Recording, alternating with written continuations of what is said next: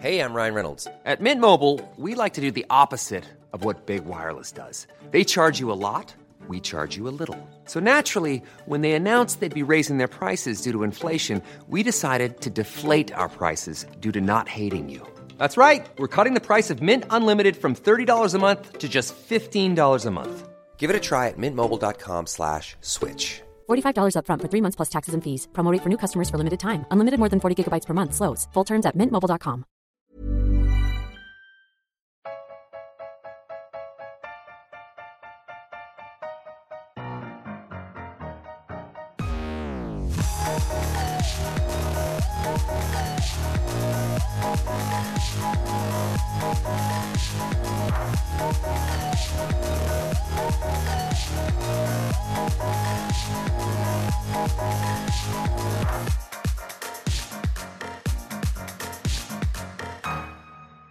Welcome to this week's Failed Critics podcast. I am Steve Norman. I'm joined by Owen Hughes.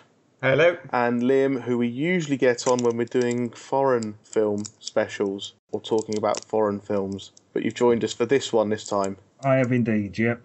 Good evening. Welcome back. Wasn't so long ago you were on here last either. No, it's only about a few weeks ago. Yeah, about a fortnight ago, yeah. Yeah, all good fun. Even with Paul? Yeah. Yeah, no, we had a good laugh with it. I would imagine some people learnt a few new swear words, but other than that, it was all good fun. Good. Well, this week takes a bit of a TV special theme, as our triple bill is 3 favourite movies based on TV shows or TV characters.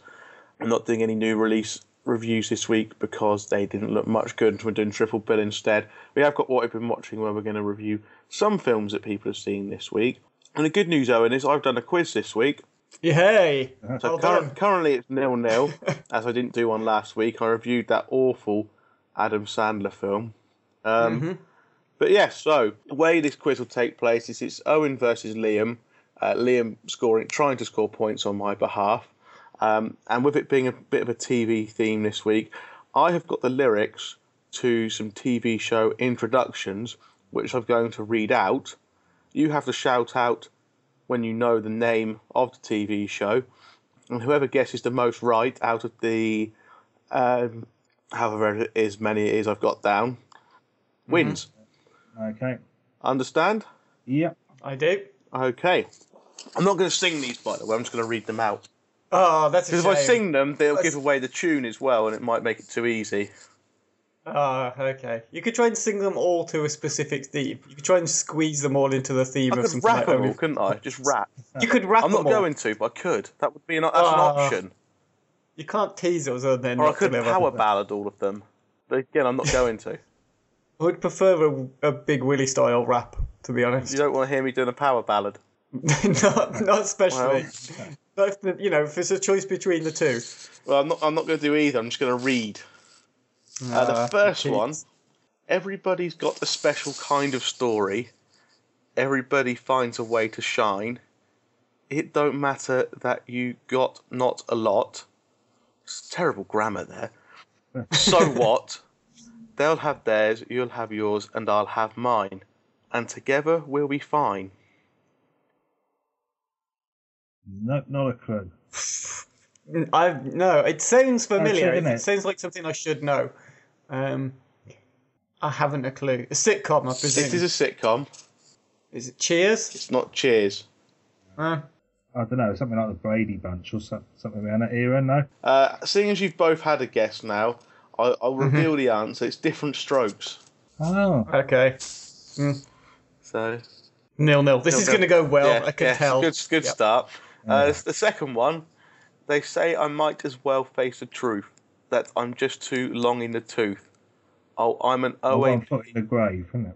It is. It is. Yeah. Well done, Liam. You're correct. That one went slightly better than the last one. Yeah. Yep. Right, next up. You're still in bed at 10 and work began at 8. You've burned your... Friends. Yes, Owen. Oh. Yes, back in the game. Yeah. There's nowhere near that one. Okay. Next up, then. She said, you're 1 in 1,000,000. You've got to burn to shine. But you were born under a bad sign. with a blue moon in your eyes? Sopranos. Yes, Liam, The Sopranos. Good guess. Or knowledge, I should say. That was to undermine what you did there. Never got into the programme, but knew the theme song. Was it the Alabama 3 or something? Despite being from over here, aren't they? Yeah. Something like that. Next up with the scores at 2-1 to Liam. Lucky there's a man who positively can. Family Guy. Yeah, that was too easy, Yeah. that one. Yeah. Okay. How many more of these Just have you one got? more, which is quite Oh, nice so to it it's being next- 2-2 and going into the final one. Yeah. By the time I grab my books and I give myself a look, I'm at the corner just in time to see the bus fly by. It's not ringing any bells with me at all, that one, I don't think. Think 90s. Think very much aimed at teenagers. 90s sitcom aimed at teenagers. American. Yeah. I'm drawing I can't believe it. Give us the lyrics again. Give us them one By more the time. time I grab my books and I give myself a look, I'm at the corner just in time to see the bus fly by. No, no, it's not in my head at all, that. Don't know it. No. Right, what if I read some more lyrics from the YouTube? Keep going. So I'll start from the beginning, because I didn't start at the beginning. I started halfway through to try and make it a bit more cool. Oh, okay. So I'm going to start at the beginning. When I wake up in the morning and the alarm gives out a warning, I don't think I'll ever make it on time. Now we're on to the bit that I've done. By the time I grab my books and I give myself a look, I'm at the corner just in time to see the bus fly by. It's alright, because I'm... And then there's the name of the show, so I can't do that bit. Saved by the Bell? Yes, Owen. Oh, well done. So Well done. Owen wins 3-2 in that fantastic round of people reading with a droll voice. Oh, dear. Bring back Paul, that's all I say. Paul's good with quizzes. Like, not He when is, actually, he's yeah. answering questions. When he's got to think of a quiz to make up, he's quite good. Yeah. So, That anyway, was a decent one. No, that was a bit different. That one, that was a good one. it was quite hard because there's not many like new TV shows like nowadays that have intros with songs in them or lyrics in them. Like, I was thinking, Well, they do, and they go on forever, you know. Something like True Blood used to go on for... It used to drive me mad. It used to go on for ages and ages, or The Wire, or... I mean, it's one of the good things about watching box sets on Netflix these days. You just skim them, don't you? Nobody sits there through the fucking, you know, opening theme every single episode anymore. no matter how good the opening theme is, what's the Yeah, best? I mean, like Game what's of the Thrones. best opening theme ever? I do like the Game of Thrones one. Best ever, though. Yeah, That is a good question. I do like The Sopranos. Yeah. Dukes. I mean, I do like The Wire. The Wire's got a very good theme tune. It takes forever. Dukes of Hazzard had something about it. I used to like that. Completely I different think- to what the sort of thing you're Yeah. talking about. I mean, the obvious things are like, you know, Only Fools and Horses, or, you know, Friends, or something that's got quite a memorable, catchy tune. But Fresh Prince of Bel-Air. or the Fresh Prince of Bel-Air, for example, yeah. What would you say is the best one? Me, Yeah. I'd like The Sopranos. Yeah. Something sort of nice and simple like that. Yeah, and him just driving round with a cigar on, looking cool. I tell you what, I didn't like the show very much, but American Horror Story, I did like the opening theme to that for the So first series. I like some of the series of the show. I mean, because obviously it's not. There's 6 series now, and it's not continuous. Like, it's all a different setting and a different characters. They're all kind of self-contained, aren't Yeah. they, each season? Yeah. And some seasons are quite good, some haven't been. But you know, it's not a bad show in some series. So, but yeah, the intro is quite good. One that I don't particularly like. Do you guys watch Orange is the New Black? No, Or have you seen it? No, not seen that. No, I'm aware of it, obviously, but not seen it. Yeah. No, it's a great show, but the theme tune to that I'm not particularly fond of, I have to admit. And it's another one as well that seems to go on forever. I did, as well mentioned in the Game of Thrones one earlier, 1 minute 58 seconds, that is. I timed it. You could skip to 1 minute 58 seconds, and you would be at the start of the show. That is, Wow. It's a long opening theme, isn't it? yeah, that is long. The Actually. annoying ones are the half-hour programs that are actually about 25 minutes when you take into account ads, and they've got like a 3-minute intro. So you get about 20 minutes of program. Yeah. I'll tell you what's the best intro. That one that James Yule did for that Failed Critics podcast. That's pretty good. It's probably the best I've ever heard. It's the best podcast introduction, obviously. Need I say more? Yeah. No. Probably not. Don't say Okay. any more. Whatever you do, don't say more. Just keep quiet. And we'll move on to the news, where the news is pretty sad this week because it just contains, as last week did, death. Yeah. Yeah. Last week's was Anton Yelchin, wasn't it? Yeah. Which was pretty tragic. And we got two more this week. One of them of which was Caroline Aherne, who is best known for her was a fantastic comic writer and actor, working on her own show Mrs. Merton and playing in the Far Show and writing and acting in the royal family. As well as being involved both writing and acting in many other things, and latterly voicing the very popular Gogglebox. Oh yeah, she did Her that, and didn't then she? Craig Cash as well, who obviously she's done a lot of work with. Yeah, Narrated I forgot about that. Gogglebox. But yeah, just She was. She's had a lot of problems from what I've heard over. Yeah. I mean, she died of cancer, but she's had cancer in her past as well, which she kind of recovered from. but she's very much one of It's- these well, not celebrities, because she wasn't kind of a celebrity, but she's one of these famous people who didn't live her life in the public, so no one really knew much about her as a person. She's very quiet and reserved, didn't really live her life in the public eye, so it's perhaps more surprising when this was announced, but Yeah, she shied away from that kind of stuff, which is understandable as well. I think she's had a lot of other sort of personal, sort of mental well-being problems as well down the years. but that's not what we want to dwell on. What we want to dwell on is her of course not. fantastic, She was a great fantastic body stand-up. of work. Do any of you remember seeing her stand-up work as Sister Mary years back? I mean, that I'd was- never seen it before, but it's been all over like TV and Twitter and stuff recently, yeah. and it's pretty funny. Oh yeah, she was really good. I mean, I remember donkeys ago, probably early '90s, I think. TV show called Remote Control. That was what was his name? Anthony, sort of bloke that did the Hacienda Club now up in Manchester. Do you know what I mean? Oh, I know who you mean. I can't think of his name, but he was the sort of host, and the contestants were really, really annoying most of the time. But I mean, you had Caroline Aherne doing like Sister Mary and various other bits. You had John Thompson doing "Can You Beat the Meat?" As he'd come on as done up in like a huge lamb chop type suit, and Phil Cornwall was on it. Someone else, I can't remember who else. There was Was Steve Coogan part of that as well, or was he? I don't remember him being in it. He may well have been, but I don't remember. There was a fourth one, and I can't remember who the hell it was. But no, I mean, she was great on that. Lots and lots of things she was very, very good in. I was a big fan of hers. Yeah, I think she's one of these as well that people don't realise how. Well, lots of people obviously do realise it, but I think that it is a little bit of an unknown thing that she basically co-wrote the entire royal family. Yeah.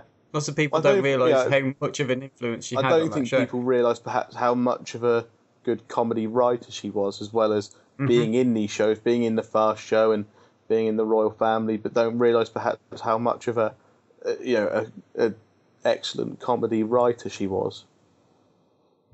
Sure, she's very, very talented. I mean, she must have been to get involved with the group of comedians who put together the Fast. At his time, was just kind of this sketch show juggernaut in British comedy. To be able to work her way into being involved in that, when perhaps at a time where things weren't as equal, so it's harder perhaps for women to get into these kind of things. Maybe, I don't know.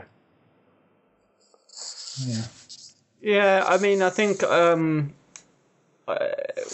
what's the Kathy Burke? She was talking about this on Adam Buxton's podcast not too long ago about how in the Harry Enfield sketch show. Yeah, because she was a big part of that, wasn't she? Yeah, she had to kind of almost like force her way in between Paul Whitehouse and Harry Enfield to sort of stay a part of the show and have an input on what her characters were doing, you know? It was kind of like she was acknowledged but wasn't really treated as part of the show when she had such a large part to play in it, you know, with Perry and, Waynetta Slob and stuff like that. But whereas I think, I honestly, I don't really know about Caroline Aherne, what her input was into the Fast show, so I don't really think I should comment on it. But she certainly had very memorable characters. The Checkout Girl's hilarious. And stuff like. It's funny how you can make someone just reading out Scorchio funny. Yeah, it just sounds same thing every week. Relentlessly every week, the same thing, and it's still funny. I think what her big talent was being able to write dialogue, sort of bog standard conversation, where nobody says anything overly obviously funny, but the whole thing pans out to be extremely funny. Do you know what I mean? Like you're saying with the Checkout Girl and things like that, just nothing screamingly funny, but the whole thing just worked together so very, very well. If you read it, it wouldn't be funny. If you just read it on paper, it wouldn't have been. It wouldn't work. Yeah. I've read about her this week, and people saying how she made the mundanity of like everyday life funny. Yeah, that's kind of what I meant. That's kind of what I meant. Yeah. It's a talent to do that. I think. I mean, what did we all think of the royal family? Were we fans of it, or? I used to be. Yeah, and then I kind of went off it a bit, but it did get a bit mawkish, didn't it? Yeah. And I wasn't. I mean, she was another one that could write or her and the co-writer, Craig Cash, royal family. One of those comedies where it could also wasn't, the non-funny bits were good. The emotional bits where you're meant to start feeling for the characters and not just laughing at them or with them were really good. I think it kind of did it sort of outlive itself a little bit. It went on a little bit too long. Well, I think it came back. I think it was only 3 series of 6 episodes, but they brought back some specials as well. Oh, yeah.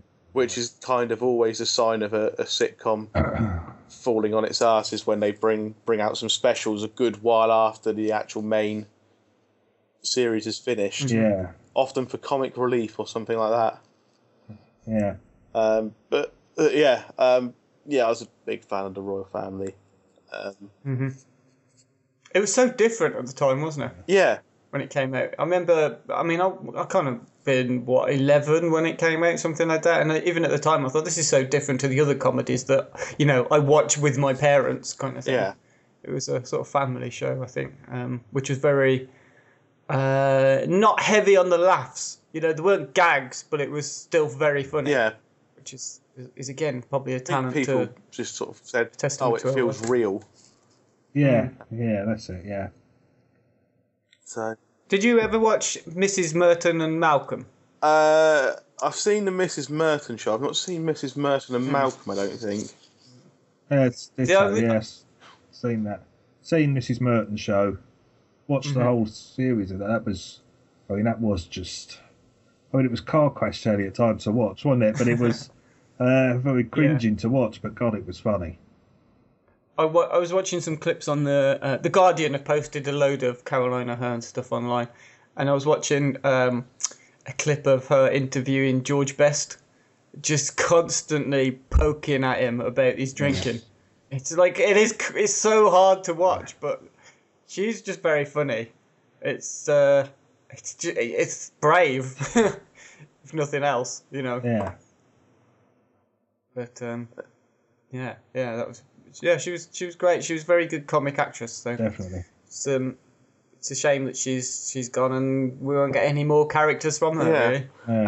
And the other person who from the world of television film who passed away, this week was Michael Cimino, who was the man behind The Deer Hunter. Among other films, Deer Hunter is his Academy Award winning, so it's his best known work. Very divisive film as well, The Deer Hunter. Yeah, can't say I liked it very much. I think I've only seen it once, and it was a long time ago, so I can't really remember too much about it. Yeah, I really, really liked it. I think I watched it for the first time, it must have been 3 or 4 years ago, and I just thought it was excellent. I loved everything about it. You know, it's famous for the Russian roulette scene. Yeah. You know, which parodied with the minstrels adverts. I think for a lot of people, the minstrels adverts... Well, no, it's not minstrels, is it? It's revels. Is probably more... Yeah. where it's... And that's probably what he was hoping for when he made it. I reckon so. He's thinking, in 20-odd years' time, 30 years' time, I just want a mediocre packet of sweets to be parodying my film. And I only say Rebels are mediocre because every time I dip my hand into a bag, I get the ones I don't like. Yeah, well, that's the joke about Rebels, isn't it? You know, you always get the coffee one. Yeah. Nobody wants the coffee one. Orange one's fine. I think the oranges are pretty good, but not too many. They're a bit sickly, but enough about them, I suppose. Michael Cimino. He also did a few films with Clint Eastwood. He did one of the sequels to Dirty Harry, I think he did. Magnum Force. Did Thunderbolt and Lightfoot with Eastwood and Jeff Bridges. Did Silent Running a few years before he did The Deer Hunter, which is a great little sci-fi film. Running. Yeah.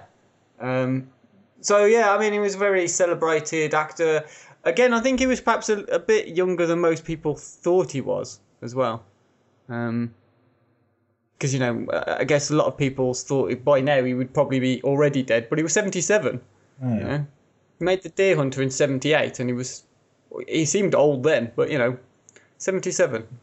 So... I always think The Deer Hunter's older than that for some reason. I always think it's the film itself. I mean, nothing to do with him or his age or anything. For some reason, I always think it's sort of late 60s type thing, and it just we won't stay made. I saw it a long, long time ago since I've seen it, and it didn't do anything for me really. But I can see how it is. Like I say, it's going to be one of those Marmitey type things, isn't there? I think.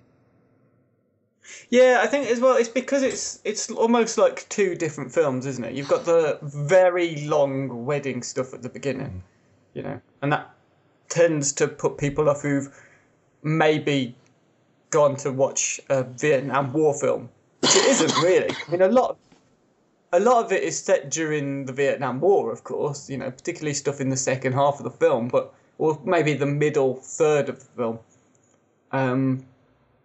But it's not really a war film as such. It's about the people from this small little town, and I guess you either get into the characters or you don't. But you know, some of the best filmmakers ever are very divisive in their filmmaking. So you know, I mean, let's face it, everything would be pretty boring if everybody liked the same thing, wouldn't it? Really. Exactly. Yeah.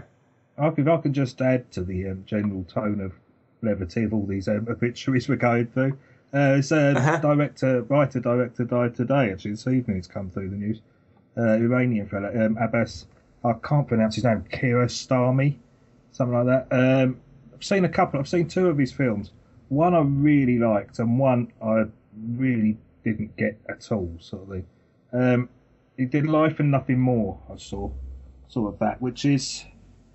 It's just confusing kind of film where there's been a huge earthquake, and the story is there's been an enormous earthquake, and they're off trying to find their families and things like that. But the whole film sort of gets lost in itself and ends with this huge long shot of him driving up this quarry thing that's a bit bizarre. Very strange film that I couldn't really get into. But a film he did that was really, really good that I'd recommend it to anyone to dig out, Taste of Cherry. It is most certainly not a comedy. It's basically about a fellow who's decided he's had enough and wants to commit suicide. and he's picked out where he's going to do it, how he's going to do it. The one thing is he's obsessed with making sure that he is buried properly, and he can't find anyone to bury him. And he goes around asking, trying to, solicit help for to get someone to bury him up in the mountains. It doesn't sound very interesting or very pleasant, but I'd recommend it. It's a very good film called Taste of Cherry, but came out late 90s-ish, I think. Okay. Yeah, there's just but another sad passing from. I mean, he had a hell of a lot of things on his list of work. But those are two. One to watch, one to avoid, and I can't say anything about the others because I haven't seen them. We can just squeeze in one little bit of news. Normally, I wouldn't care or wouldn't mention it, but as we're doing a film vaguely TV themed, a podcast vaguely TV themed, we've had news that Chris Evans is not coming back for Top Gear. Right. Yeah. Do you guys watch Top Gear? I'm not in the last few years. Other Other than the specials, I'm not a massive car person anyway. I used to watch it every week and then kind of went off it, but did watch the specials because they were usually as scripted as they might well have been, a bit of fun. But yeah, I haven't really watched a proper series in the last few years, including the new one. But I've heard that Chris Evans was unbearable, but Matt LeBlanc was actually quite good. Yeah, that's true. I went off the Top Gear, the Clarkson version. I went off that a few years back. I'll tell you exactly when it was, when they did that India special. The big long, I think it was probably a Christmas special. Yeah. I just found it utterly unbearable. I'd been a fan of it up till then, and I will watch anything James May makes documentary-wise. But this new series, it is Evans is the problem. Matt LeBlanc's really good. What it is, because there's so much shouting involved because of the loud audience, partly it's Evans' ego, and partly it's that his voice is somewhat higher than Clarkson. And when he's constantly shouting in that higher voice and with his ego on the go, it's just all too much. LeBlanc's been excellent. The two fellas that I didn't know about previously, Rory Reid and is it Chris Harris, I think? No idea. They're both, all three of them, very, very good. That's Sabine Schmitz, the German racing driver. She's brilliant. Both as a driver and extremely good as a presenter as well. She gets away with that brilliantly. Get rid of Evans. Cut the celebrity thing down, because that was just a pain in the arse. That was like, well, it used to be a quick interlude where they'd wander on, puff whatever film they were puffing, drive a lap, clear off. That's been spun out to just over 20 minutes. It's about a third of the runtime. Really? Wow. Well, it used to be. I think actually I did watch the first one of the Evans series, and star in a reasonably priced car just used to be get them on. What you plug in? What's your car history? Here's your lap. Here's your time. Well done. Yeah. And now it was like comparing each celebrity's first three cars and whose was best, as well as the plug, as well as watching more than one celebrity do their lap. And it's just a bit... It just went on too long, didn't it? 20 minutes. Yeah. The funny thing I read about Matt LeBlanc was that he's not really done a huge deal of acting since Friends finished, from what I can see. I know he was in episodes, but he's not done huge amounts, and it doesn't seem to have gone into direct. So what I read that he said was, because some people thought, why is he doing this British car show? And he loves cars by all accounts, and he just kind of said, I made so much money doing Friends, I can just do what I want now. Yeah. Like he must probably at the height of Friends, he was on like $1 million an episode. I think that's what they were reported as doing, wasn't it? If not more, and if you invest that and save that wisely, you probably can. Going back to sitcoms, whereas when reading about Caroline Aherne and the Royal Family, a lot of British sitcoms will be a series run of 6 episodes, 8 episodes. You look at Peep Show, The Office, Royal Family, whatever. It's about 6 episodes, maybe 8. American sitcoms are like 20 episodes a season. Yeah. So if he's on $20 million a season, He's laughing. He can do what he wants. But that's what I read anyway. He kind of, because he made so much money doing that, he's now in a situation where he can just pick and choose whatever projects he wants to do. He doesn't have to work to earn money now or whatever. He can just do what he wants. No more Lost in Space. He can choose whatever films he wants to do. Joey's not coming back for another series. Yeah. I mean, I never got round to watching it too much, but one of my brothers was a big fan of that episode. He said LeBlanc was really good in that. It's meant to be very good. Yeah, I liked the first season a lot. The first season was series really, wasn't it? But it was the first bunch of episodes was really good. Yeah. It was really. I missed it when it came in the second time. I never got back into catching up on it, but it was a surprise. But he's obviously there because he's American, and the fact that Top Gear is just like the biggest, most popular exported show from Britain, and he's got universal appeal, hasn't he? Yeah. Whereas Chris Evans is obviously everyone in Britain knows. He's got a bit of charm about him, hasn't he, Matt LeBlanc? Yeah, he can get away with it, and when they've shown bits with him talking to general members of the public out and about, sort of thing, he's good at that sort of thing. Yeah, because I think he is in don't give a toss mode now, sort of thing, and it works for him, I still think they should have gone with Steve Coogan and Rob Brydon as the presenters for Top Gear. Yeah, that could have been a bit more fun.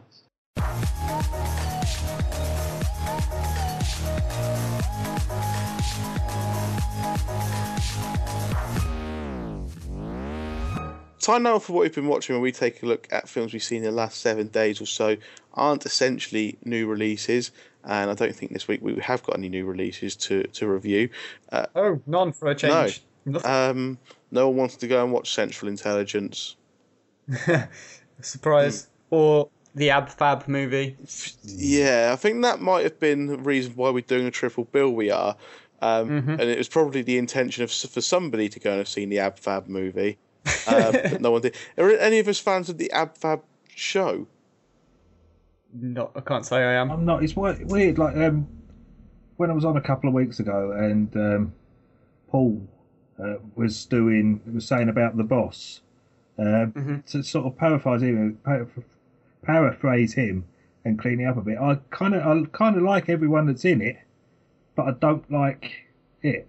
Yeah, I don't think it's targeted at me. No, this is true, isn't it? Yeah, we are. Yeah, but yeah, I know what you mean. The people in the show I like, but not in that show.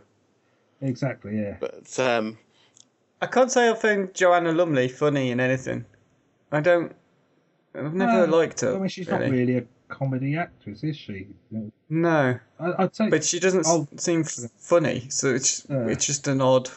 Anyway. Yeah. But I mean, people like June Whitfield, for all she sort of gets for Terry and June. I mean, the woman goes back to a career in comedy, going back to the 1940s, on the radio and that. I mean, she's a bit of a legend, isn't she? And Julius, is it Julia or that's Sawala that's in that, or is it this? I get the names mixed around of the sisters. One's Julia, one's Nadia, isn't it? Oh yeah, I think it's Julia and Ab Fab.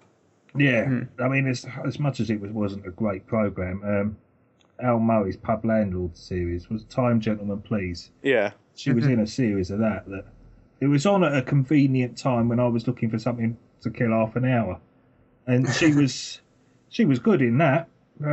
As much as anything was good in it, but she was good in that. But I just couldn't take Ab Fab at all, I'm afraid. No, it was a real struggle for me I was planning to go and see the film today. That was my plan. I looked at the times it was on. It was on at 2:00. I thought, fine, I'll be able to get to that. And it just gets closer and closer to the time. Andrew Brooker's written a scathing review of it on our website. Yeah, absolutely. I had a quick squiz at that. Yeah. I mean, the question to ask though of Brooker is he a fan of the series?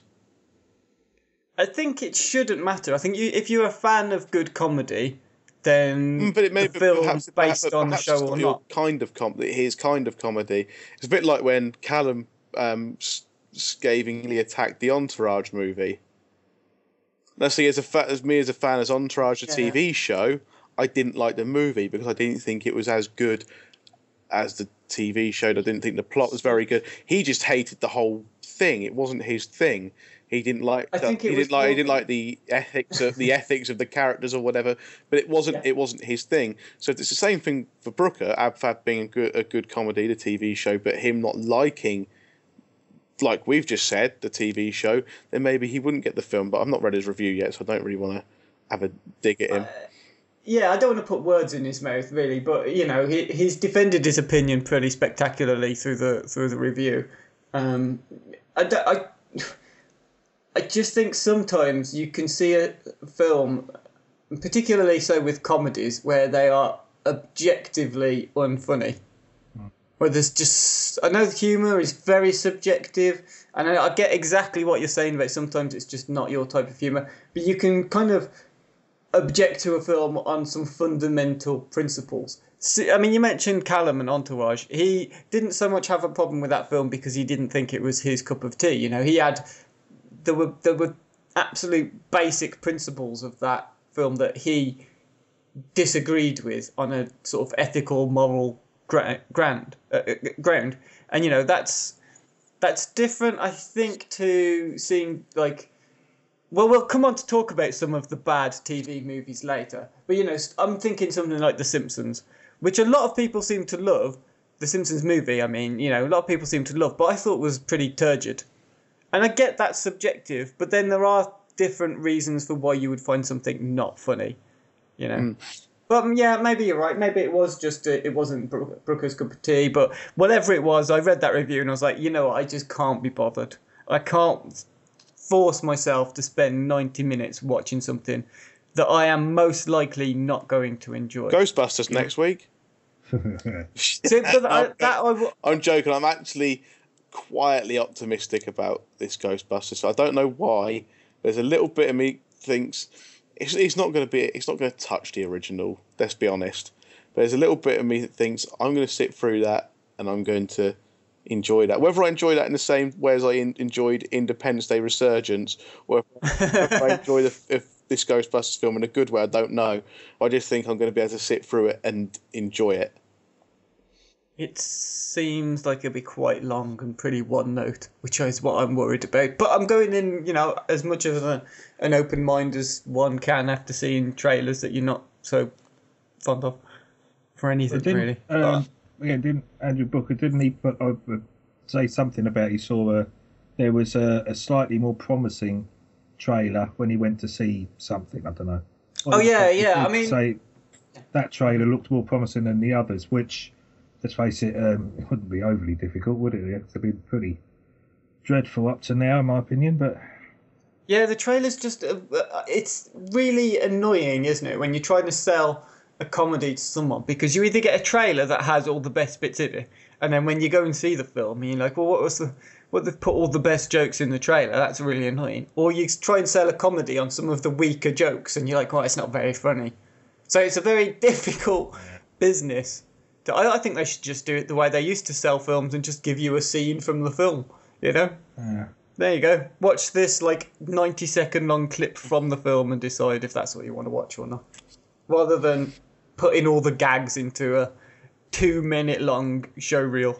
Anyway, Owen, shall we talk about some films? Films that we've watched and not films that we haven't watched. Should we stop critiquing films that we've not bothered to watch? Yeah. Should we critique some films that we have bothered to watch? That sounds like a plan. Okay, Owen, why don't you start us off? Oh, right, okay. Well, actually, I kind of wanted to just throw this one into the ring and then point to Liam, because we recently had a discussion about films that scared us, because we've got an upcoming triple bill, I think, in a couple of months, maybe September time, where we're doing, in honour of Fright Fest, we'll be doing films that have frightened us the most. So not necessarily horror films. It could just be anything that you saw at an inappropriate age that scared you. And also because I mentioned Hellraiser on last week's episode. Liam, you tweeted about The Innocents to me and Brooker. Yeah. Which is a 1961... you can call it a horror film. It is meant to be horrifying, I think. Which is based on Turn of the Screw. So it's the haunted house story, basically. Yeah. I can see exactly why you found it so scary, because it's definitely oozing with atmosphere, that movie. From the opening scenes, which just has Deborah Kerr crying, it's just a sort of quiet sobbing with a black background, and then the credits roll over the top of it. It's like, yeah, they've set the tone very early for a film that's from 1961, remember? I mean, this is, this isn't a time when films like this were prolific. Horror films back then. I mean, particularly 1961 was just after stuff like Psycho and Peeping Tom and, those kind of movies. So it was pretty different for its time. And I liked it a lot. I kept comparing it in my mind to other films that I've seen. And I think the reason for that is because it's based on The Turn of the Screw. Oh, yeah. Right. Which has been so... it's just the most basic blueprint for any big old haunted house in England story, isn't it? Yeah. And maybe for that reason, it didn't quite scare me. Yeah. Even, I can appreciate the scares in it. I can see why it's scary. I kept thinking in my mind, though, I preferred The Haunting from a couple of years later. Yeah. I really like the original version of The Haunting, and I think they're both different types of the same story. But why don't you tell us now, then, what was it that sort of scared you about The Innocents? I don't know. It's one of those. I first saw it a hell of a long time ago. Maybe it's that sort of stuck with me, having seen it when I was fairly young. I think it must have been, and I think it's. I don't know what it is, to be honest. I mean, I the bit where he appears sort of at those French windows sort of thing. Oh yeah. I know exactly when that is coming. I know what's going to happen, and yet every time I sort of give a jump to it, And I mean, I'm no stranger to horror films at all. Far from it. I mean, I used to be obsessed with them in my late teens. I used to watch them a lot, and especially sort of should we say, not the best ones either, sort of thing as well, But but no, that one has always stuck with me as being. I think it is atmospheric, and it's also sort of the contrast because it is so, shall we say, of its time in terms of the poshness of the speech patterns and things like that, It's otherworldly. It is, yeah. It is completely otherworldly. And there's some scenes in that film that are just... I don't know. There's something about that film that just really gets me. I think I can see how it could quite possibly bore the arse off of anyone who didn't sort of appreciate it. I fully understand that. It is one of those, I think. No, I mean, I really do like that. I watch it every couple of years or so. I might bung it on sort of thing, And whenever I do still jump every time that face appears in the behind the kids' heads, sort of thing. The bit I really liked was the woman in the reeds when she just looks across. As the woman. Yeah, that's like, right. oh. Yeah, that's it. I think it is a. There's nothing direct horror about it, really, is there? Like you say, there's nothing overt, but it's just. It's creepy. It is creepy in the way. I don't know. You wouldn't call it Hitchcockian sort of thing, but it's definitely a lot more psychological than it is anything up front. Well, that's the thing, isn't it? Because the underlying principle here is that it's a woman going mad. Exactly. Yeah. You're watching it as if, okay, there's a house that's haunted and there's two creepy kids and you don't really know what they're up to, and there's the nervous housemaid who's kind of feeding these stories to her.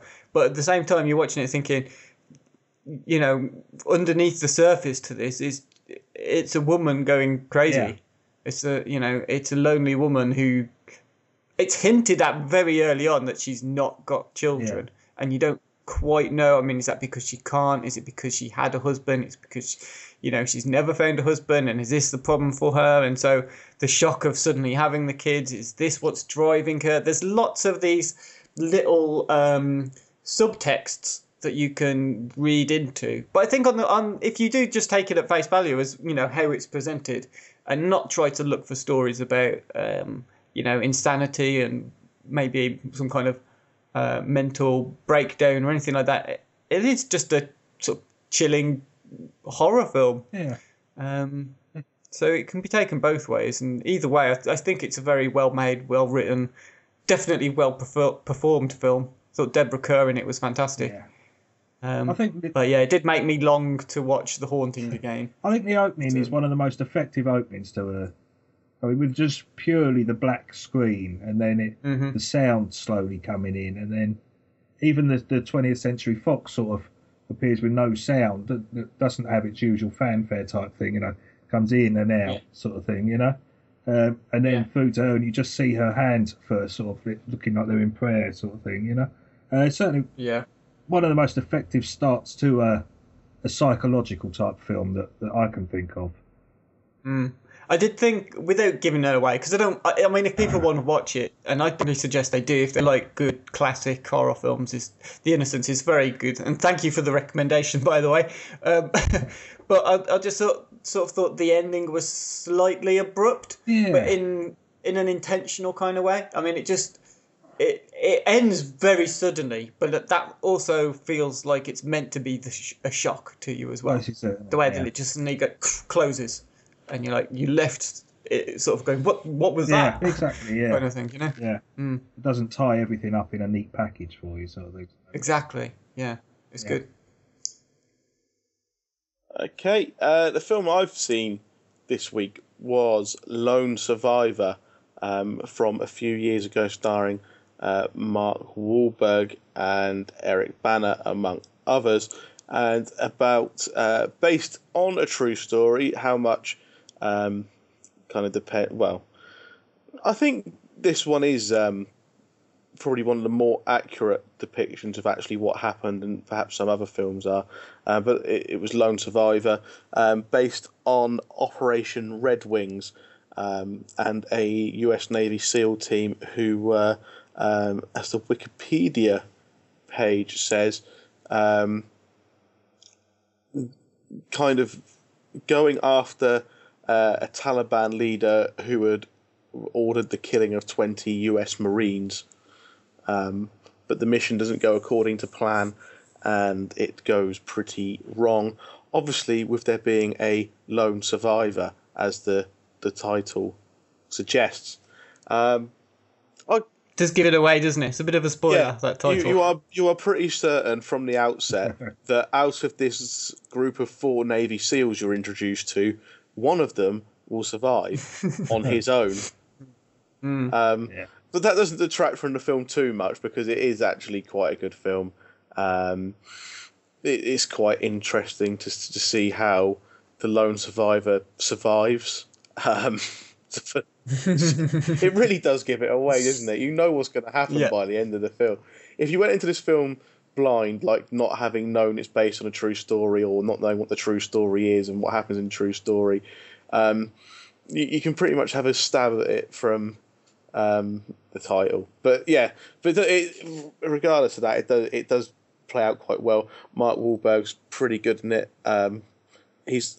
Sometimes I never quite know how to take him.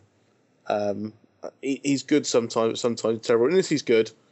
They kind of see, again, there is a lone survivor, but if I mention too much about the film, it will give away more for people who haven't seen it, and it is quite a newish film. But towards the end of the film, how he kind of interacts with Afghani people and that side of it is quite good. How he goes about surviving, how he tries to keep, or the team try to keep themselves alive. It is quite good. They're very much behind enemy lines, with not much contact with their higher ups or people who might be able to help them. It's one of the better kind of Afghan-Iraq kind of war films I've seen. Like, it's not as good as the ones that are at the pinnacle, like Hurt Locker and Zero Dark 30, but it is good. It is worth a watch. It's I didn't like the look of it too much from the trailers when it was out, and then it wasn't actually showed near me, and I've never sought it out since. yeah, it's on Netflix, Yeah. and it's 2 hours long, so it's not the kind of it's not some ridiculously long slog. But I could see why people wouldn't like it. But I should have watched that instead of the other Mark Wahlberg film I watched this week. wasn't that one about the wind? Was it The Happening? No, I've seen that before. I like The Happening. The Happening is so ridiculous. It's so funny. No, I watched, or should I say I rewatched, and I don't know why I rewatched it, Transformers 4 Age of Ultron, which is nearly 3 hours long. Yeah, I don't know why. It's twice I've seen that film. I mean, it's better than the others by an absolute. Actually, with the Transformers films, I like the first one. The first one. Okay, on this scale, you've got to imagine this is how I'm ranking all the films compared to each other. And not including the animated one. Oh, I did watch the animated. See, I watched this one again because I watched the animated one. That's meant to be good, though, isn't it? The animated one. It kind of is. It's quirky. It's different. It's funny. It's got Orson Welles in it, hasn't it? It's got Orson Welles in it and Leonard Nimoy in it. It's the original Transformers animated film. There's a lot to like about that. So I watched that one last week, I think, and then this week I watched Transformers: Age of Extinction because it was on Netflix. I think if the first Transformers, as in the first Michael Bay one, is about a 3 out of 10. I'd say it's about a 3. Revenge of the Fallen is like a minus 250 out of 10. It's just one. I mean, not even exaggerating when I say this, but I think it is one of the worst films ever made in terms of how much money is spent on it, how utterly fucking abhorrent the characters are, and the fact there's no story. It just it's terrible. It's one of the worst films ever made. I'd say the third film is about a 2 out of 10. Age of Extinction's about 4 out of 10. So it's better than the others, but it's not huge. I mean, you think of the money that's been wasted on these movies. Think of the money they spent putting together 3 hour long Transformers films. What you could have done with that. Hundreds and hundreds of millions of pounds per. Anyway, I'll stop because it's not. We're talking of Afghan war type films. Either of you seen A War, the Scandinavian one? It was up for an Oscar. I didn't get it, but it was up for an Oscar last year. Was it? Yeah. What, as a foreign film? Yeah. Okay, right. A War. It's by the same director as A Hijacking, and that's excellent too. Oh right, okay. And it follows pretty much the same plot. There's very little actual what you would call action in it, but what there is, they come under fire, they return fire, and it gets a bit controversial, and their commanding officer gets court-martialed for it. It's an excellent film. If you can find it, watch it. Goes for A Hijacking too, because both, definitely worth watching. Okay, so and Liam, finally then, for what you've been watching, what have you seen this week?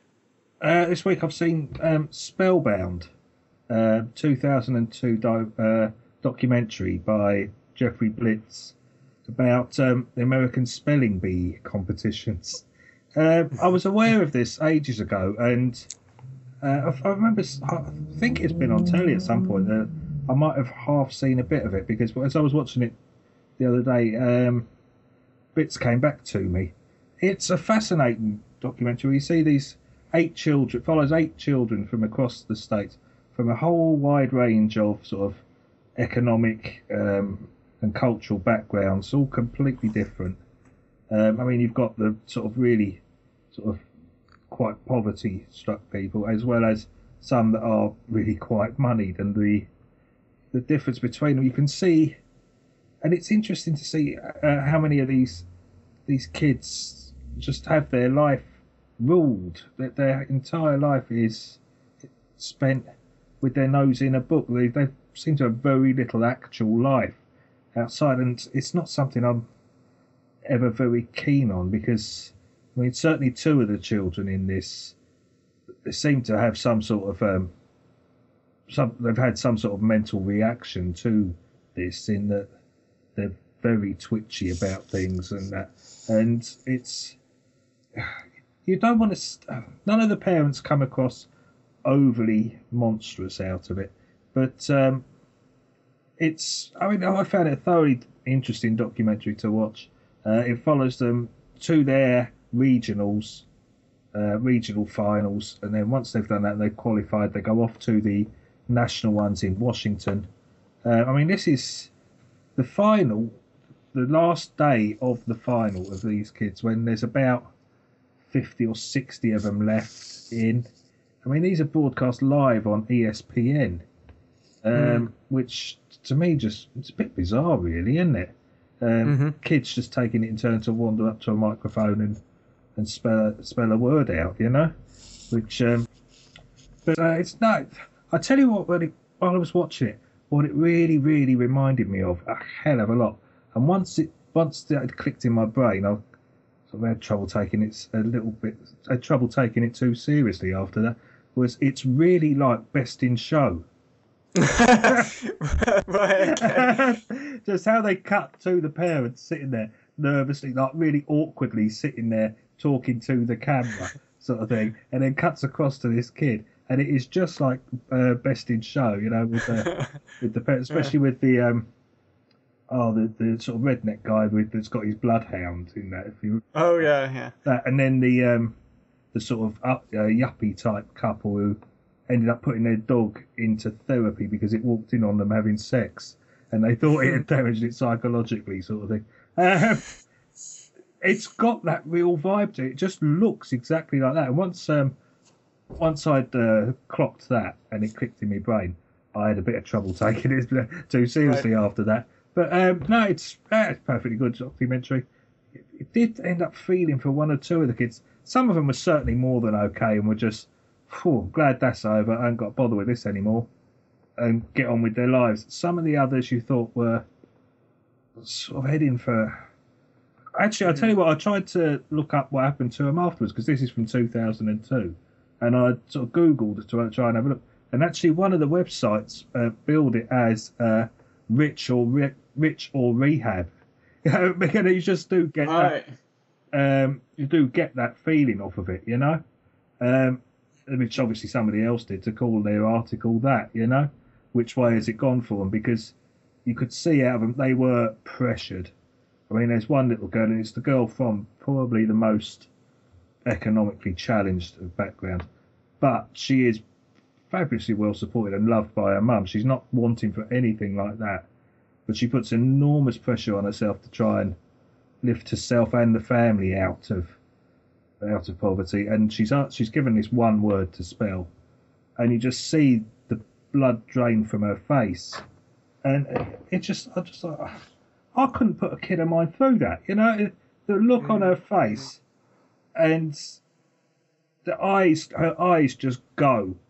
And then you can see her, I don't know if I've ever seen anyone's nostrils flare to that extent, where it was just, the poor little thing just had the virtual panic attacks up, sort of thing, you know? And I just say, it's borderline child abuse, man, you know? Yeah. It always looks like that. I can't believe how big it is and how much pressure it must put on these little kids, you know? So that's what I've seen. I mean, it was definitely worth a watch, and maybe I'm reading too much into it, but it just, I mean, the Best in Show thing didn't help me. And then with this little girl, I don't know, I say little girl, she's probably 12, 13, maybe, something like that. But, I mean, you don't want to see that happen to a kid like that, you know, for something that's, I mean, supposedly you'd think it should be like just a little talent competition sort of thing, you know, rather than put it live on ESPN and things like that. The pressure their kids are on is just horrific.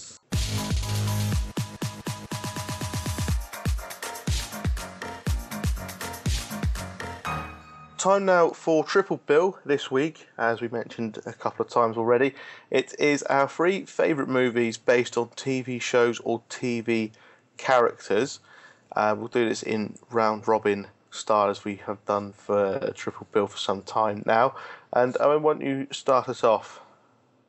Okay, so I'll explain a little bit about what it is exactly that we're doing, because although they're very often very different forms of media, film and TV, they do sometimes come together in matrimony, if you like. Sometimes, as we mentioned, I never liked the TV show, and judging from Booker's review on the website, it did well to skip Absolutely Fabulous, the movie, which came out on Friday, but hence the timing of this Triple Bill, I should say. Plus, David Brent, Life on the Road, comes out in a month's time, I think, from this recording, about a month and a half, which is obviously an adaptation of his character, of Ricky Gervais's character, David Brent.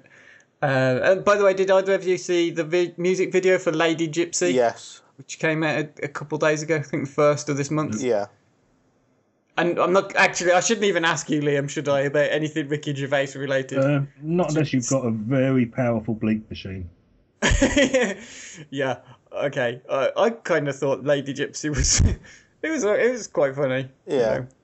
He was alright, wasn't he? He's done well with bringing Brent back for comic relief and those little bits there, the music video of Equality Street and all that. But whether it will translate to what will probably be an hour and a half movie, I don't know. Yeah, could be wrong. We'll see. Maybe, probably not. And also, yeah, of course, we also recently recorded a film commentary for Beavis and Butthead Do America, which was, a transition to the silver screen for Mike Judge's comedic duo. Yeah. And even Star Trek Beyond is due out soon. And how many Star Trek films have there been? 12, I think, 11, 12. They're pretty prolific. And only less than half of them are decent to good. So it's not always a 100% hit rate. But anyway, I'll leave room for you guys to talk about some films too before I sort of mention all of them. We'll also, like I said, in the last segment, we'll get around to talking about some of the bad films that didn't make any of our lists either, I'm sure. So my picks, I wanted to make sure that the stuff that I did choose, I'd also watched the main TV series of as well. Because there are a few films I've seen that are adapted from TV shows and haven't always seen the actual show. Naked Gun, for example, never actually watched Police Squad. Should have done. Bloody good. yeah, so I gather. But if I was left doing that, I'd be nominating the Porridge movie. Is that right? Yeah.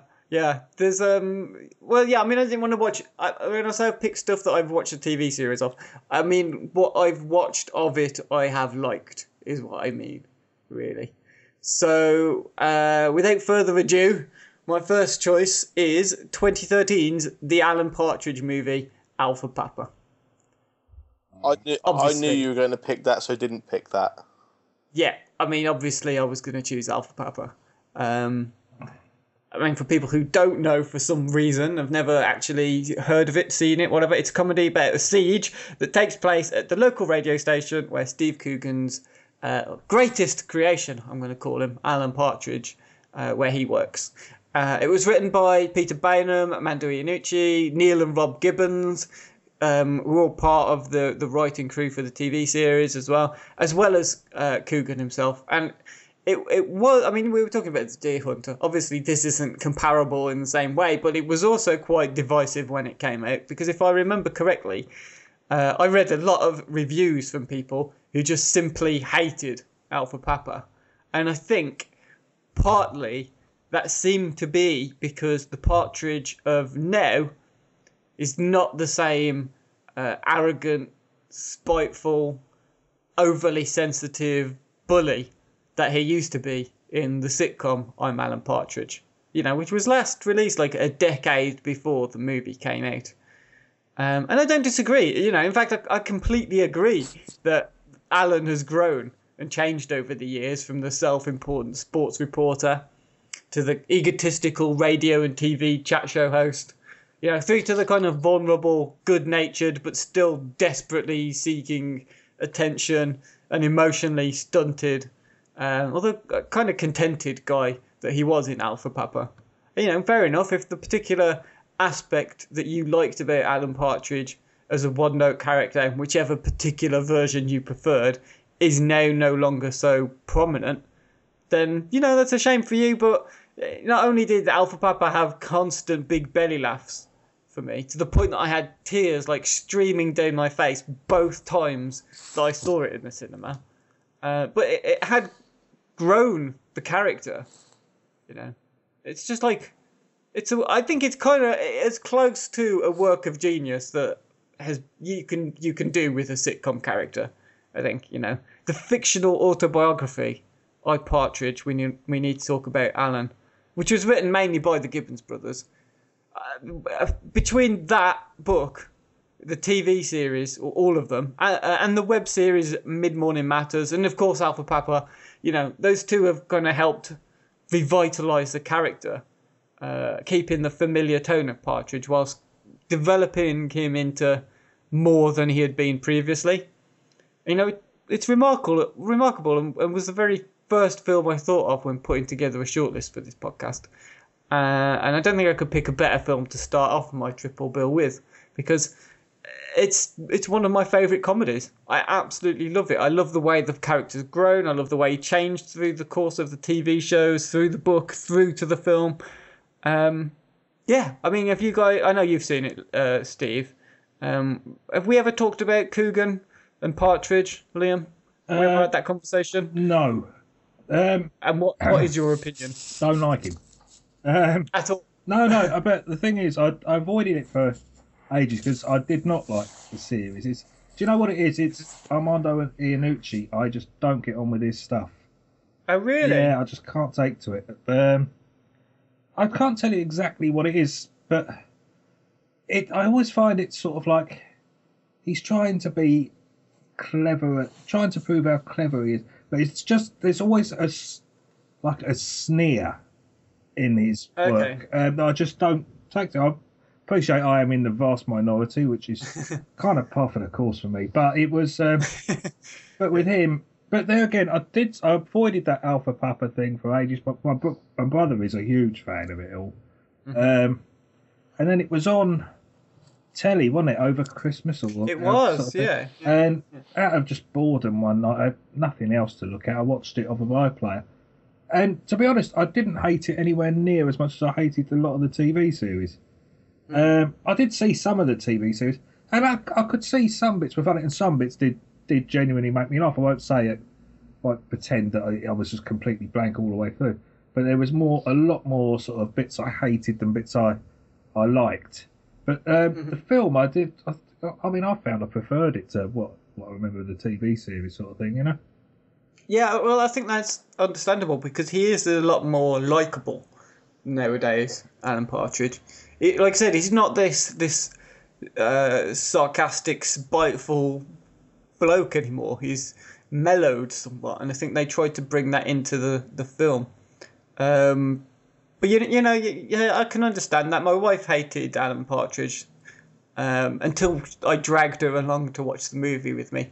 And she was howling with laughter through it. I think it's the most accessible version of the character, anyway.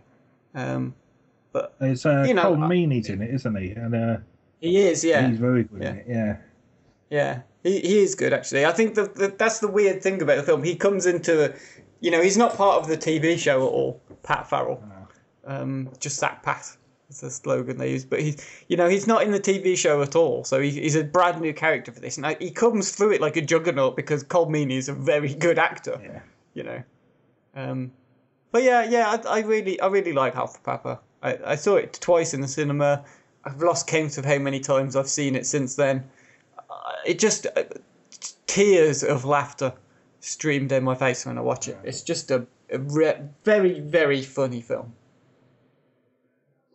And a good example of what we're trying to do, I guess, of how to properly adapt a TV show into a film, or a TV character, at least. Yeah. Because they don't just create a longer version of a TV episode. They've done something with it. Yeah.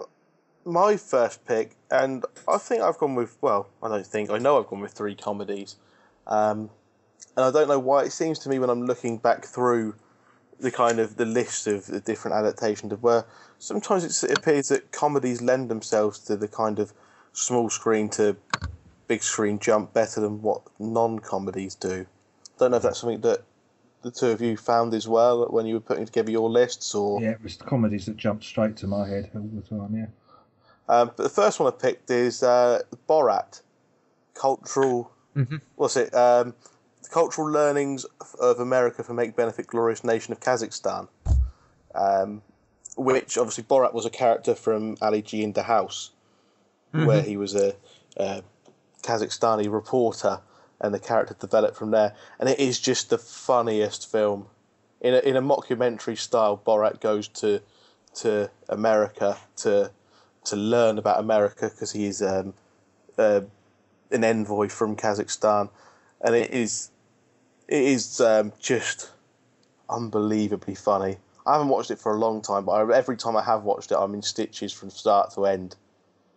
It was, I think, because it was so shocking, wasn't it? Yeah, because it's there is a narrative to the film, but the people that Borat is meeting in typical Ali G TV show fashion, Sacha Baron Cohen fashion, when he's doing these things, the people he's meeting are unaware that this is a character. So they think it's real, and it's just unbelievably funny. Well, that's the thing that made Ali G so funny before, wasn't it? When he would occasionally start interviewing people who had no idea he was a parody. Yeah. And it's like, it got to the point where he was so famous that he couldn't do that anymore. So to take the character... First he went to America, didn't he, with it? Yeah. So because everyone in Britain knew who Ali G was, he became this cultural phenomenon, this TV phenomenon. So then he took it to America, where he could go again with people who didn't know who he was. Then he had to come to a stage where he had to create other characters like Borat and Bruno, and did exactly the same with them because they were both hilarious. Borat, this movie is just from him kind of at the rodeo to the naked fight in the hotel. Yeah. Is just, side-splittingly funny. And the running of the Jew and all that stuff at the beginning was just Yeah. it was so offensive. But And was I it mean, was that's it the point? Was it this, or was it the TV show, the song "Throw the Jew Down the Well"? It was from the film. With- I don't know if it was originally in the TV show, but it was definitely in the film. With all the people clapping along and singing, not really realising what they were doing. I think a few of them cottoned on, but he's throw the Jew down the well, and all these people just singing along with him. It's kind of scary in a way, isn't it? The things you can just convince people to do out of politeness. Yeah. Yeah. I was watching a clip of Bruno the other day, the TV show, where he's getting all these frat boys to start just sort of like really being macho and over the top. And then he just goes something like for Austrian gay TV. And they all just start freaking out at him and going nuts and trying to assault him. I bet I'm not his biggest fan, but that Bruno, I'm sure that sort of predates. That goes way back, doesn't it? Because I'm sure when Comedy Central channel, when that was Paramount, when it first started on our tellies, sort of thing. Yeah. I'm sure that was like an intermission type short he used to do as a fashion designer, because you got that and you got Matt Lucas and David Walliams, didn't you, doing was it called Mash and Peas or something? Oh yeah, they did. Yeah. And you don't realise how long ago that was. Sort of, I mean, and it is donkey's years now, isn't it? Sort of thing. And you look how big they are now. How Walliams has got so big is sort of beyond me and Matt Lucas. How big they are now. I mean, I'm sure that Bruno was on that sort of similar time. As the same thing as the Mash and Peas, a sort of 10-minute filler sort of thing, I mean, I've never watched the film Bruno, because again, right. it's one of those I heard sort of very low opinions of, but I think he's still I think he's still a good character actor, Sacha Baron Cohen. I think only Borat is his only good film that I've seen. I wasn't a fan of Ali G, the movie. It doesn't seem to be. I mean, The Dictator was pretty pish, wasn't it? Really. The thing with the Ali G movie was that he took it away from being like the mockumentary, like Borat, and made him into an actual fictional character and a fictional storyline with other fictional characters, and I think that's probably where that went wrong. Whereas if you could have But that's because people knew who he was at that. It's like Jackass stuff. When that was going around and everyone had suddenly, everyone knew who Bam Margera was. Everyone knew who Johnny Knoxville was. It was like you can't really pull pranks on people when they know who you are. Yeah. Like that. But he's done well to get such a big career out of what he started with, to be fair to him. Grimsby was terrible. But anyway, Liam, what's your first pick? My first one, South Park the movie. Oh, we've got a bit of crossover here as well. That's good. I'm a huge South Park fan. Have been from the start. I think what it is incredibly juvenile. Well, you say that, but for me, the movie was where, for me, South Park started to move away from being completely juvenile. And I'm sure there is some satire and everything in the first few series, but before the movie came out, it just seemed to be cartoons of kids swearing and stuff like that. And then from the movie onwards, for me at least, it seems to have got, while it is still a cartoon with kids swearing and that, it does seem to have been more satire and funnier in effect, but more taking apart celebrities or current events or things like that. Yeah, that's what that's what I was going to say. It's like it started off so juvenile. I think it's one of the last places to actually see clever sort of analogy-based satire rather than just a repeat and sneer type satire. Mine's drawn straight to the sex addiction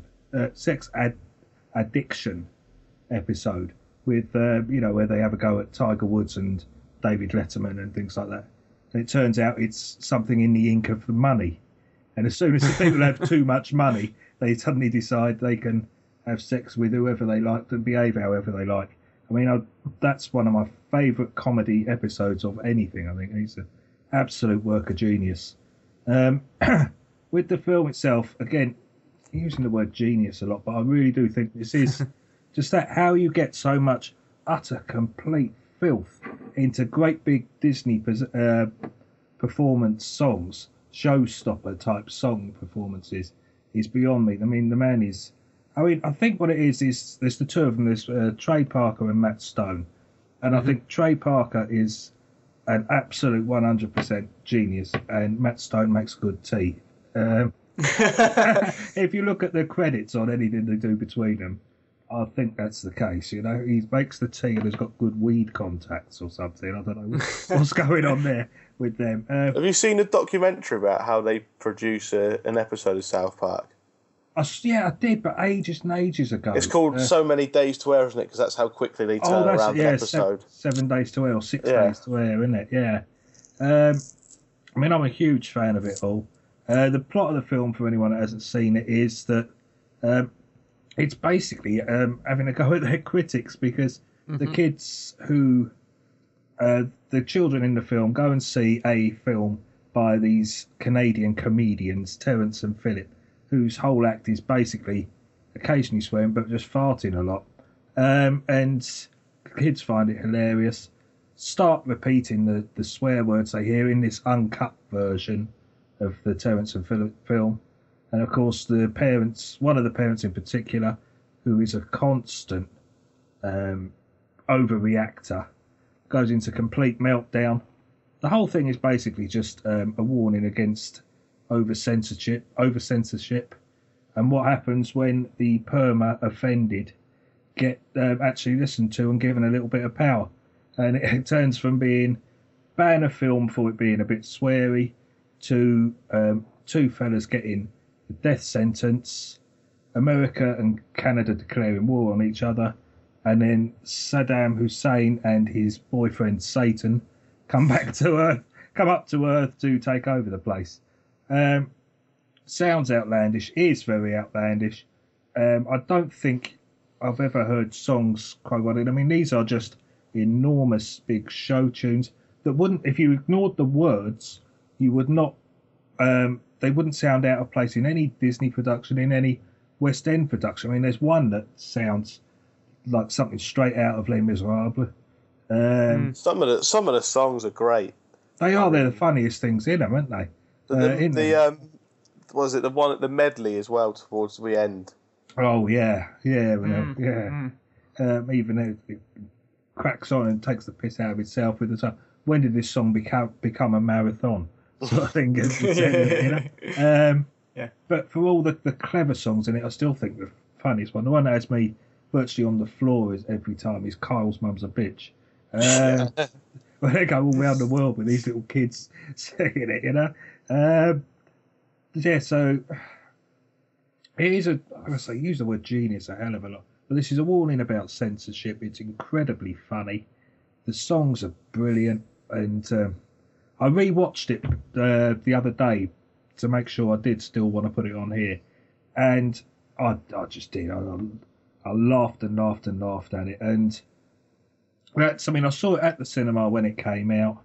I bought the DVD when that came out, and I've watched it since. And often I think when you see something in the cinema with a lot of other people, you can get carried along into thinking something is really, really funny.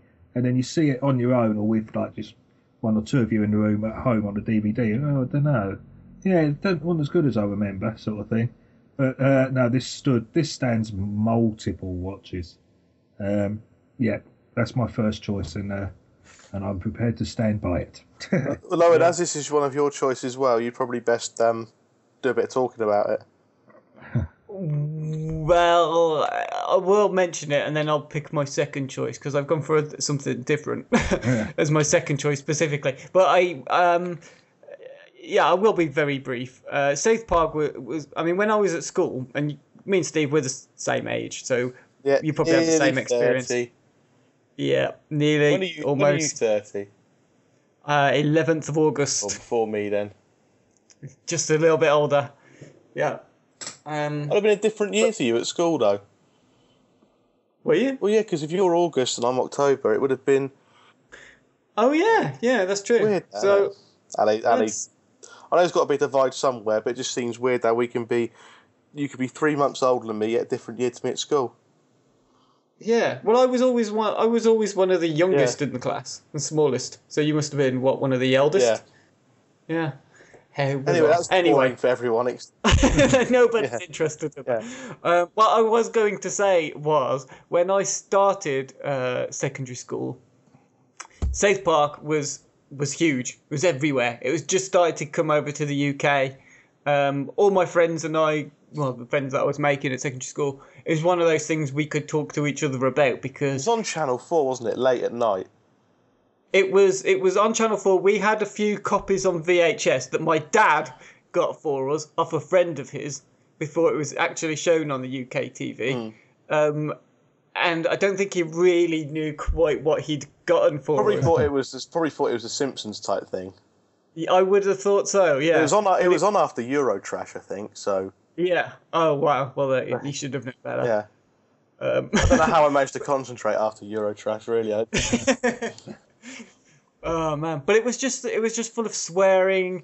The humour wasn't like anything I'd seen in a cartoon at that point in my life. It was amazing, and suddenly it just blew up and was everywhere. It just suddenly everyone had seen South Park. It was a bit of a phenomenon when it came out. It blew me and my mates all away, and I think it was, when you're in your early teens, it's also the point where you start to notice or at least appreciate some of the more subtle elements to comedy like that. And it was just probably, beyond just the offensiveness is what I'm talking about. As Liam eloquently put it, about all the self-awareness and how it was mocking its own,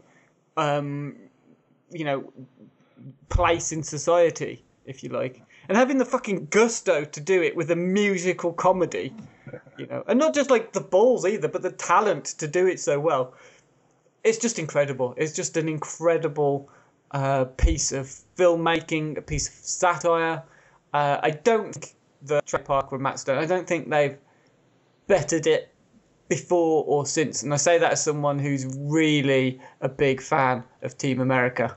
but I don't think they've made anything. Although I am yet to see Book of Mormon. I really did want to see it, but I just haven't had the opportunity or the money. But bigger, longer, and uncut, the South Park film just is phenomenal. Is absolutely spectacular. But yeah, I was going to talk. Shall I just go straight into my second choice, and then I'll shut up for the rest of the triple bill? Go on then. I'll let everyone else talk. My second choice is clearly the best Star Trek film. You know, I purposefully put it second on my triple bill too, because it's Star Trek 2. You see what I did there? Because it's 2, second. Anyway, it's otherwise known as The Wrath of Khan. I think it's also quite fitting for this triple bill because it brings a character, as well as, you know, the crew of the Starship Enterprise, it brings a character straight out of the original 60s TV series in Khan, who was played by Ricardo Montalban. I don't know if you guys have seen it actually, but it's an episode called Space Seed from the first season of the show. No. Are you guys fans of Star Trek at all? Anyway, I've never really seen. I've seen the newer films and some of the older films, but like I said, I've never really watched any of the TV series, the original series, or Deep Space Nine or anything like that. I never really watched any of them. I've seen the odd episode of the odd episode. That's it. Wrath of Khan, I know I've seen, but donkeys years ago, and I couldn't tell you a thing about it. But okay, yeah, that's good. I will talk about it instead. Yeah. Okay. So it's the episode that is from is called Space Seed, which is from the first season of the show, and I think there were 3 seasons of the original 60s Star Trek show. I rewatched the episode Space Seed earlier because Netflix have added every single season of every Star Trek TV show. I've seen that. I saw that on my Netflix today when I was searching for something to watch, and there's a lot of Star Trek on there now. There's like 7 seasons in each edition of the show. It's gone right up from the original series to the newest series they did, which was, I can't remember which one. Was it Enterprise? It had Enterprise. Scott Bakula. Yeah. There's Star Trek Next Generation, Deep Space Nine, Voyager, and Enterprise. And they've also added Star Trek the Animated TV series, which was a cartoon from, I think, the 60s as well. There you go. So you could do all of them if you've got time to watch all of them. We started on the Next Generation, but I don't think we'll get very far. I mean, I think the longest slog of any series I've ever done on Netflix was watching all of Cheers and then all of Frasier. Bloody hell! And I think Star Trek would probably top that episodes wise. Mate. Yeah, well, there's like I said, there's about 7 seasons of each show, I'd say on average. So you probably 26 episodes a season, an hour long for each. It's a lot of shows, isn't it? That's a lot of time to devote to. I think when I done the Cheers and Frasier marathon was when I dislocated my ankle playing football, and I couldn't work or walk or play football, so I was literally just watching Netflix, and I started watching Cheers, and obviously Frasier's in Cheers, so I just went straight on. Straight in. So anyway, carry on about your stuff. Yeah. Okay, so I'd seen the Star Trek, the first season of the Star Trek TV show about 5 years ago. When my wife and I watched the first season, we watched it when it was on TV, and it was in much poorer quality than what's on Netflix. Netflix is streaming it in pretty high definition. Although I was taken aback by the CGI. What happened to the dodgy-looking models and miniatures? I don't know what's going on there. Bit like, when George Lucas redid Star Wars. Just put in the CGI Enterprise and stuff. Anyway, originally in the show, Khan is exiled to a nearby planet, just a random planet they pass, to try out his plans for it's a genetically engineered master race, basically. His choice is either that or Khan and his followers are sentenced to, they're sentenced to death, basically. So, Star Trek 2 is set about 15 years later, after the TV show. Pretty much continues on from that, when Khan decides to get his revenge. And what I really like most about it is that it's just such a great sci-fi film on its own, Star Trek 2. I love the plot, I think. I mean, it is, like I say, just a play on this whole idea of a master race. So, you know, some ambitious scientists led by a charismatic leader, who in this case is a Sikh warrior, who's Khan, who wanted to bring about their own version of peace and end war through eugenics. The sci-fi setting obviously means that they're all suspended in animation for 2 centuries, floating around in space, before they're revived, when they can carry on exactly where they left off. But it's just great. I mean, the concept of the Genesis Project as well, which is a kind of terraforming of a planet, which isn't actually meant to create life out of nothing, but create the conditions for life to form naturally. You know, that's quite a neat concept, really. When you think of terraforming and you watch, I don't know, whatever sci-fi film is doing it lately, they just drop a pill on the planet and suddenly everything is full of teeming with life. It's different, and I think it's a subtle difference, but it counts. It makes it something interesting, you know. And even in the film, although Khan is the villain, he's not actually particularly villainous, if you like. If he wasn't so hell-bent on getting revenge for Kirk, you know, he might not actually have turned out to be so evil. And I think Montalban and Shatner, they just work so well together in this, even though they don't actually at any point appear on scene in any particular scene together. They're not on screen together at any single moment in the film, which is odd. And it's an odd decision. But it means basically the threat isn't always physical. It's the characters' ideals that are at stake when they clash, which again is something perhaps above a lot of, particularly the Into Darkness film, which, you know, in lots of cases was just fisticuffs were how they settled arguments. You know, this, they have to come to more, you know, perhaps less physical ways of dealing with things. So, and also the way they see the world is completely different as well, which helps. So it's well directed. There is lots of action, but it's an intelligent science fiction film, and it just looks fantastic as well. It's by far the best Star Trek film for my money. Unfortunately, it's not on Netflix, but you know, you could start with like say, watch the episode Space Seed and see if Khan piques your interest. Okay, second film on my list is one that we've spoke about umpteen times on this podcast. That's 21 Jump Street.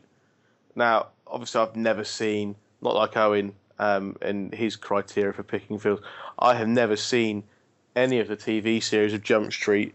And I think it was one of these surprise successes, the film, and then the sequel as well.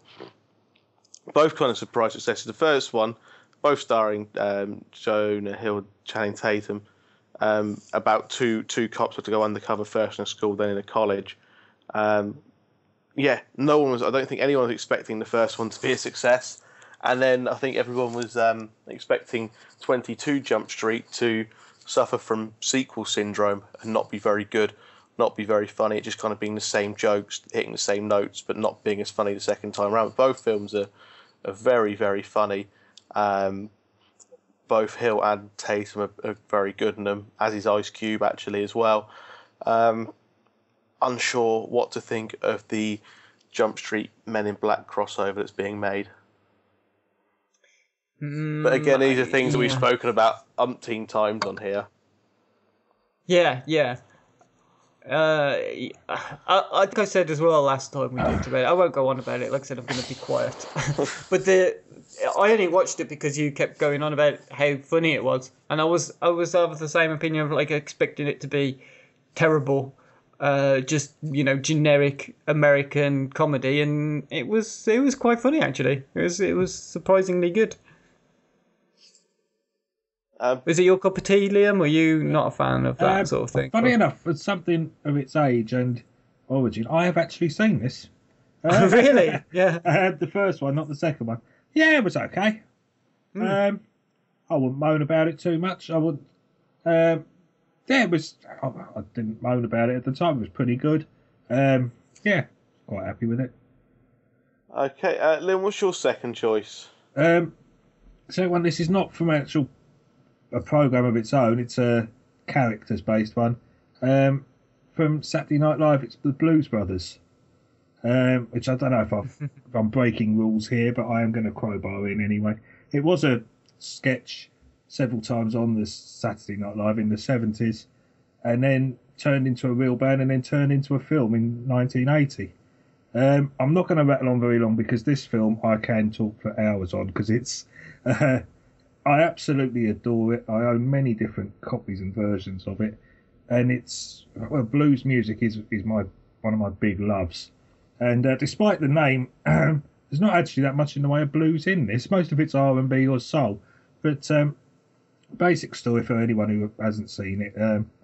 It's two habitual criminals who, when they get out of prison, they find out that the orphanage that brought them up is going to be closed if they don't pay their taxes. They set about trying to get their band back together to raise the money for the tax, and it all goes horribly wrong, as you'd expect. The reason I think it's just so brilliant is there are so many wonderful real musicians in that film that most people probably won't recognise of it. I mean, even the Blues Brothers band themselves, there's people like Steve the Colonel Cropper and Duck Dunn, Willie Hall. I mean, these are all people who were in things like Booker T and the MGs. They were the backing band, the Stax House Band, which means they're on records, most of the records by people like Sam and Dave, Otis Redding, Wilson Pickett, the big, huge soul hits that everybody, if they can't name them by name, when they hear them, they know them, and sort of there's virtually nothing to dislike about. My favourite bit in it is where they go to get Matt Murphy and Blue Lou from Aretha Franklin's cafe. The reason I like it so much is, and you have to give the what they call the theatrical release for this, is there's a musician playing in the street as they approach. It's John Lee Hooker, who's one of my absolute favourites. And in the usual cut of the film that's shown, he's on for maybe 10 seconds, if that. He gets the full song in on the theatrical version, and it uses the most important, some of the most important sidemen going. They're all out of Muddy Waters, ex-Muddy Waters band members, which were the real cream of the cream sort of thing. You've got people like Pinetop Perkins, the piano player, and Big Walter, Horton, one of the best harmonica players going. Only Little Walter and Sonny Boy 2 were probably better known than him at the time. Let's see, I could bore the arse off of anybody on this film because I absolutely adore it. It's extremely funny. The music's fantastic all the way through. It's one of the most parodied films. I mean, if you watch Family Guy, the number of cutaways or little asides they have that are out of the Blues Brothers is ridiculous. There's constant out of them about it. It's even got, I'll tell you what, it's got a weird little fact that a lot of people know, some don't. It's Steven Spielberg's actually in it briefly towards the end as a clerk in the tax office. And I love everything about this film. It's extremely funny. The music's brilliant. There's enormous car chases and it's most famous for the huge car crashes, isn't it? You know? And there's only two problems I've got it. One, I've got this irrational hatred of one dancer. You know, he's in a couple of scenes. Okay. And the main one is outside Ray Charles's store. There's a huge dance scene. The whole street's full of people dancing. There's one bloke who comes somersaulting in a blue and white check shirt, and I hate him, and I don't particularly know why.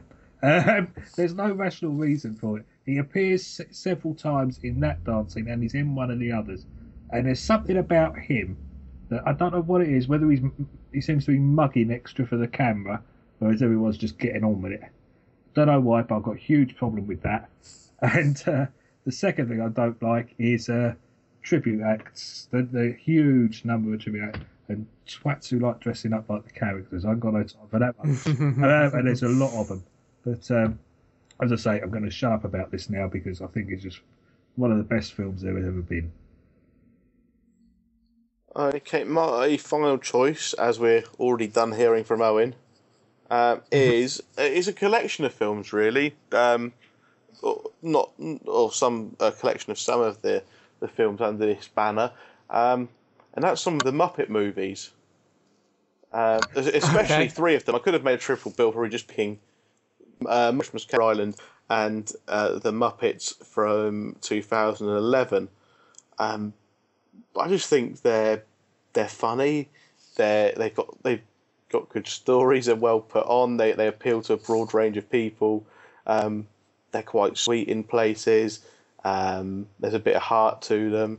They're just enjoyable films all round. I mean, when I watched the Muppets in 2011, when they because the Muppets now they had another film, The Muppets Most Wanted. They've got a TV show back. Kind of the Muppets made a comeback. And I went into the Muppets film thinking, it isn't going to be that good. I mean, it's the Muppets. I've seen their film. I like it. You know, people have probably outgrown the Muppets by now. They've probably moved on from them. It was really good. It was just really funny. And just, an all-round good, funny family film. Muppets Most Wanted was okay as well. But, Muppet Christmas Carol, you've got to watch it every Christmas. There's no way you can't watch it every Christmas. It's probably one of the best tellings of A Christmas Carol. And there's been so many parodies and retellings and tellings of A Christmas Carol, but the Muppet one is one of the best, I think. And Treasure Island is just a great romp. A great adventure film. I can't remember. I think it was James who, or it might have been you as well, I think, who banned me from watching the Muppets movie whilst they were on the podcast. Because of how grumpy I am and how I was quite likely to I think that might have been James. So I think it was James, wasn't it? Banned me from watching and reviewing it. I mean, I'm about as miserable as they come, and I adore the Muppets. Okay. Absolutely adore them. Yeah. The 2011 film, was that the one with Jeffrey Tambor in? Was that the one? Or was that the... It had Jason Segel in as the main lead non-Muppet. And what was the girl? Was it Amy Adams? No, it wasn't. Was it? It was Rachel McAdams. No, it was Amy Adams. It was Amy Adams. I'm not sure if I've seen that one, but the others are totally good. Especially Christmas Carol, just wonderful, absolutely wonderful film. And Liam, what's your final choice?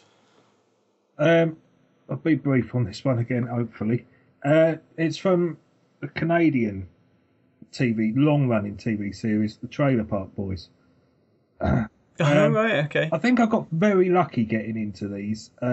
In that, again, saying when Comedy Central Channel used to be Paramount years ago, I bumped into a few episodes late at night. And they must have been about halfway through their run because I instantly really liked it. And then I was poking about on eBay, see if I could get any DVDs to catch up on, because I could see there was a good few series sort of thing. And there were official ones out, but somebody was selling a load of hooky ones that were just everything they'd made, the Trailer Park Boys had made from the start. So I thought, for the sake of 20 quid, sod it, I'll have a look. And I must admit, I'm praising this as being brilliant, but the first series and certainly part of the second series are a struggle. I'd say if you started watching it from the start, that was your initial introduction, you might struggle to stay with it, because it is cheap and nasty, and they struggle to get it going, to be honest. But anyway, what the stick is that it's a 2-camera mockumentary type thing, but this predates vast majority of them. I think they started around 1999. There's been 10 series so far, with more to come. They're on Netflix now. Netflix are making the last 2 or 3 series. There's been, like I say, 10, and they're still coming. There's been about 3 or 4 spin-off TV movies, and then there's been 3 cinematic release movies. And the one I'm going to choose is the first one, because it still has all of the originals in before a few leftover huge money rounds that went on. and it's before they took the one character who is, I mean, he's described as a crazy drunk bastard, Mr. Leahy. They've taken him a bit too far for my liking now.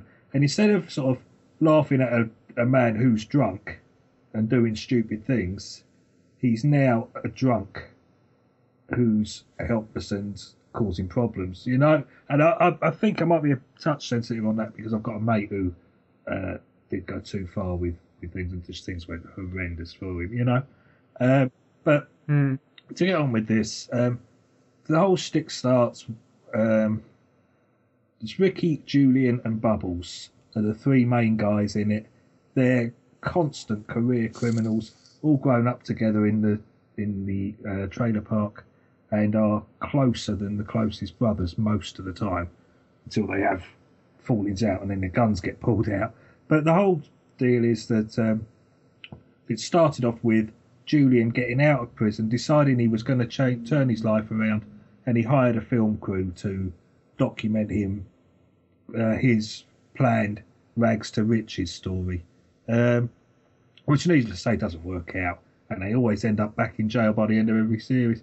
This film documents them trying to do what's known as the Big Dirty, which is their one big hit. The idea is to do one big hit and then retire, never have to do anything again.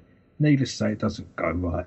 But the characters in this are brilliant. There's Julian, who's the brains of it, big muscle man type he is. The best thing about him is he constantly has a glass of rum and coke with ice in his hand. Constantly. The only time you don't really see a glass in his hand is when he's in prison, and then he's got the bottom of like a 2-litre Coke bottle cut off, and he's using that instead. And I mean, there's even bits where there's a huge car crash, and the car ends up on its roof and steaming. It's a bad crash, and you're thinking, oh, everybody's been killed inside. And all of a sudden, all you hear is this little jingling of ice. And Julian comes crawling out of the window, sort of thing, still with glass in hand, full, sort of thing. Then you've got Bubbles, Julian's the brains. Bubbles is the sort of heart and the calming influence. He's a very strange character who wears the weirdest glasses you've ever seen. They're extreme magnification, which make his eyes look enormous. He's a strange guy. He lives in a shed rather than a trailer, and just basically is obsessed with his cats, looking after his cats.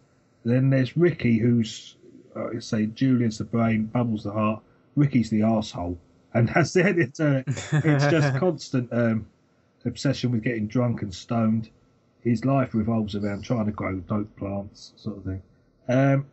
The thing is, if you buy into these characters, there's so much material they've done over the years that it's got its own little universe, and the side characters are all brilliantly well done, certainly in the early part. I mean, their main nemesis is the trailer park supervisor, Jim Leahy. He's a bisexual ex-cop who got sacked. He's generally known as a crazy drunk bastard, and his partner in both senses of the word, because they're a couple, and he's the assistant trainer, is Randy. Is he the guy who's always the shirtless? guy, Randy, yeah. Yeah. An ex-male prostitute whose alter ego is known as Smokey, which basically means it's just Randy with a cowboy hat on, and he sets up his patch for prostitution outside the cheeseburger shop, and he just basically makes it a round circle, just as he calls it, hooking for cheeseburgers. And, as I say, there's a whole big universe of all these different side characters. There's all those. There's J-Rock is one of the best one, the white guy, the blonde white guy rapper who is completely 100% convinced that he is black, and he's blacker than the blackest man he's ever met. It's the type of thing he says.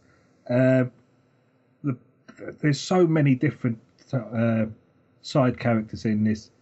Like I say, try and give it a go, but don't watch the first series first, because it's dreadful.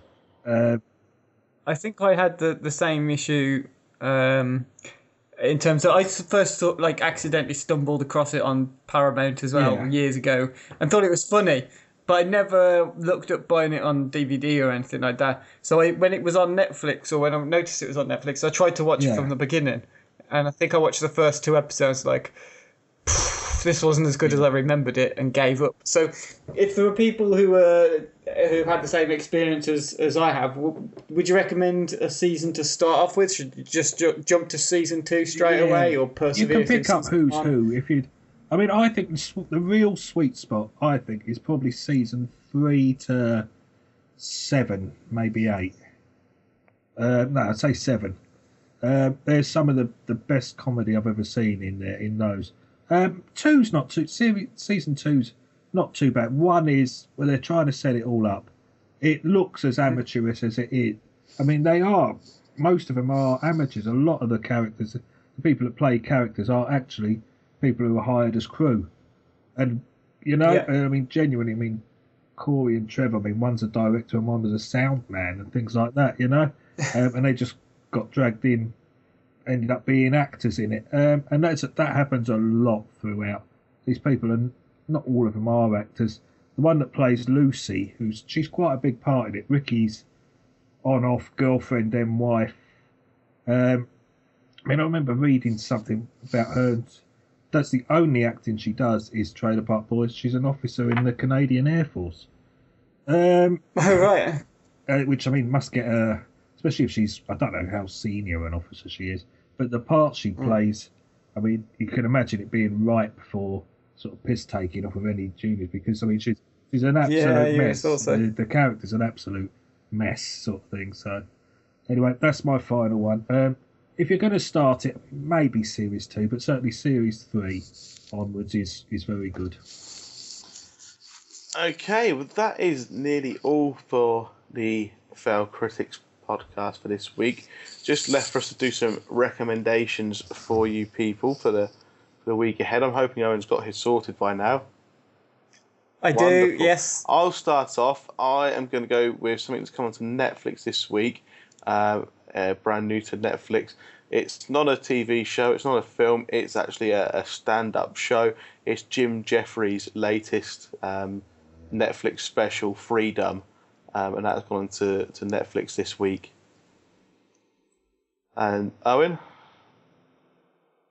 Metro Manila has been added to... Well, it's not been added, sorry. It's going to be... As you're talking about Netflix and stuff. Metro Manila will be on Film 4 on Wednesday. Tuesday evening, Wednesday morning. 10 to 1 in the morning. On Film 4. It's just a fantastic little film. Quite grim and dark images. It's just absolutely mesmerising. I really love this film. It is very much a thriller. I'm trying to remember which country it's actually Manila being set in. I mean, Manila would give you So the Philippines, So but it's absolutely fantastic little film. Set your recorders. Okay, and Liam? On Mubi service, they've got a good crop of films on there at the moment. Just added yesterday was Curse of Frankenstein, one of Hammer's best from the late 50s. Christopher Lee, Peter Cushing. What's not to love a good Hammer horror, especially from late 50s, early 60s period. Yeah, it is a classic, that one. Okay, now what have we got coming next week other than my in-depth review of Beyonce's Formation tour? Ghostbusters, isn't it? I ain't afraid of no ghosts, but I might be afraid of this film. Very good. We shall see.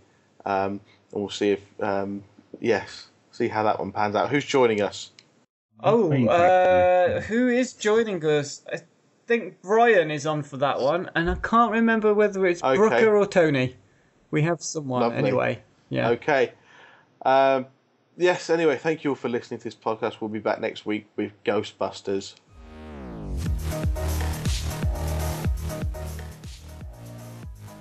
The Failed Critics podcast is presented by Steve Norman and Owen Hughes created by James Diamond, with original music provided by Kevin MacLeod of Incompetech.com, remixed by James Yule of JamesYule.com.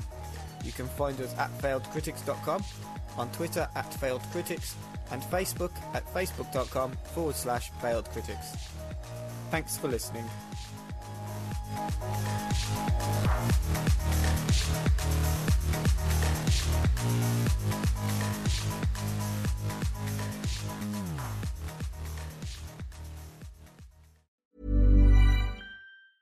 Ever catch yourself eating the same flavorless dinner 3 days in a row? Dreaming of something better? Well, HelloFresh is your guilt-free dream come true, baby. It's me, Keke Palmer. Let's wake up those taste buds with hot, juicy pecan-crusted chicken or garlic butter shrimp scampi. Hello Fresh. Stop dreaming of all the delicious possibilities and dig in at HelloFresh.com. Let's get this dinner party started.